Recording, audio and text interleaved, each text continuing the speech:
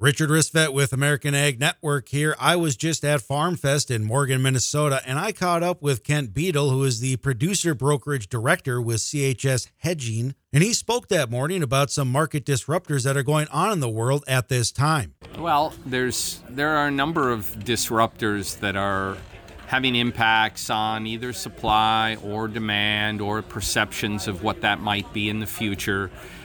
Certainly we have one today that's kind of come out of the blue this weekend as House Rep Pelosi wants to visit Taiwan. We don't know for sure if she has visited, but we seem to be getting confirmations that she's going to. Market doesn't like that very well because it opens us up for possible retaliation from the Chinese, which could involve shifting away from the U.S. for some of their soybean and or corn needs. The world balance sheets for both are fairly tight right now.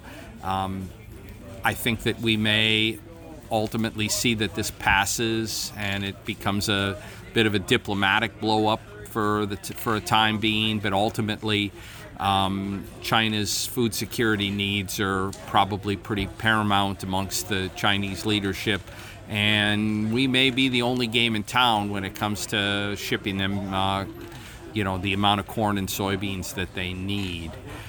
Some other things that we talked about today, inflation has been a market disruptor. It's, born of all of the issues from COVID, removing individuals from the labor force, prompting a lot of early baby boomer retirement.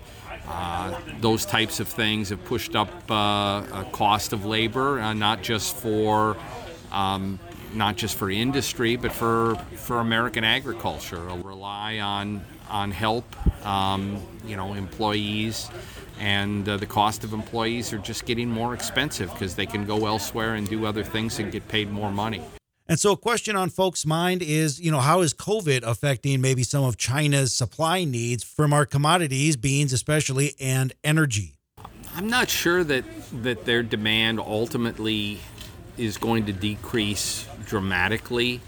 Their economy is not responding very well to the economic shutdowns that have been hallmark of Premier Xi's efforts in trying to fight COVID. The COVID zero policy, I don't think is working for their economy very well.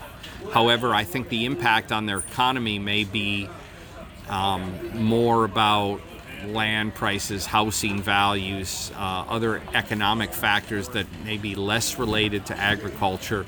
Because as I said earlier, a happy and well-fed populace is very important to the Chinese Communist Party.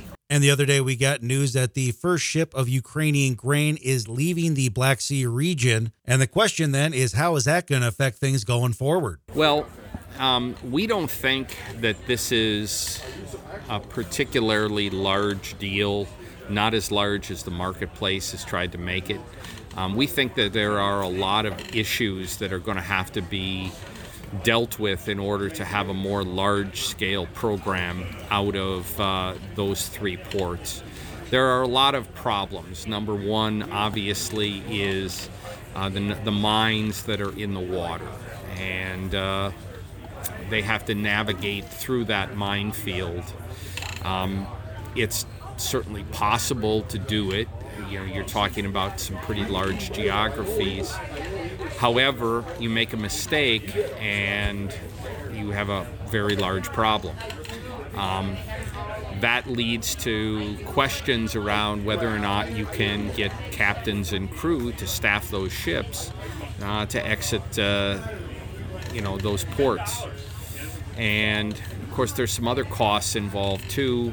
Insurance to insure those ships is going to be extraordinarily expensive, given the risk of Russian shelling, which of course they've agreed not to do, but do you trust that?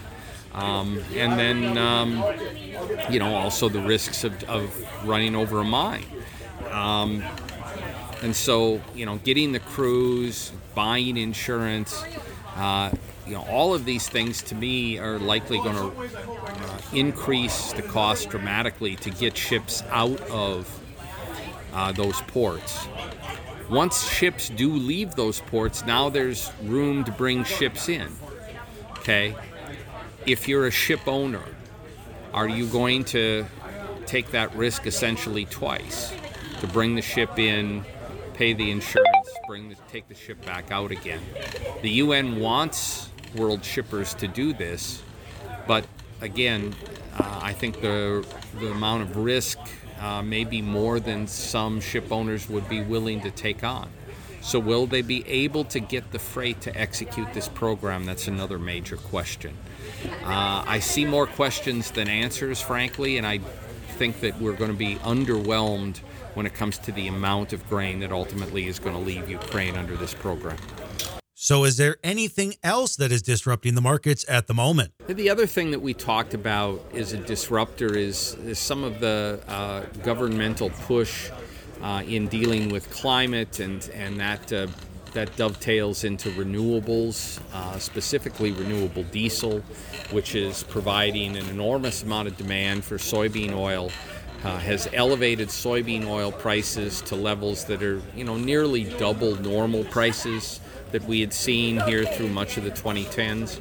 And as a result, this has pushed up crush margins significantly. It's increasing the incentive to increase crush, to modernize crush plants, to expand crush plants, and to build new crush plants. And there's another side to this. We're going to take this additional soybean oil that we create, and then obviously we're going to refine it into biodiesel, and we need a separate plant, essentially a biodiesel refinery, renewable diesel refinery, to create this renewable fuel. And again, this is being driven by climate and low carbon initiatives, but it's providing a lot of support for agriculture in the form of higher soybean and soybean oil prices. That was Kent Beadle, the producer brokerage director at CHS Hedging. For the American Ag Network, I'm Richard Ristvet.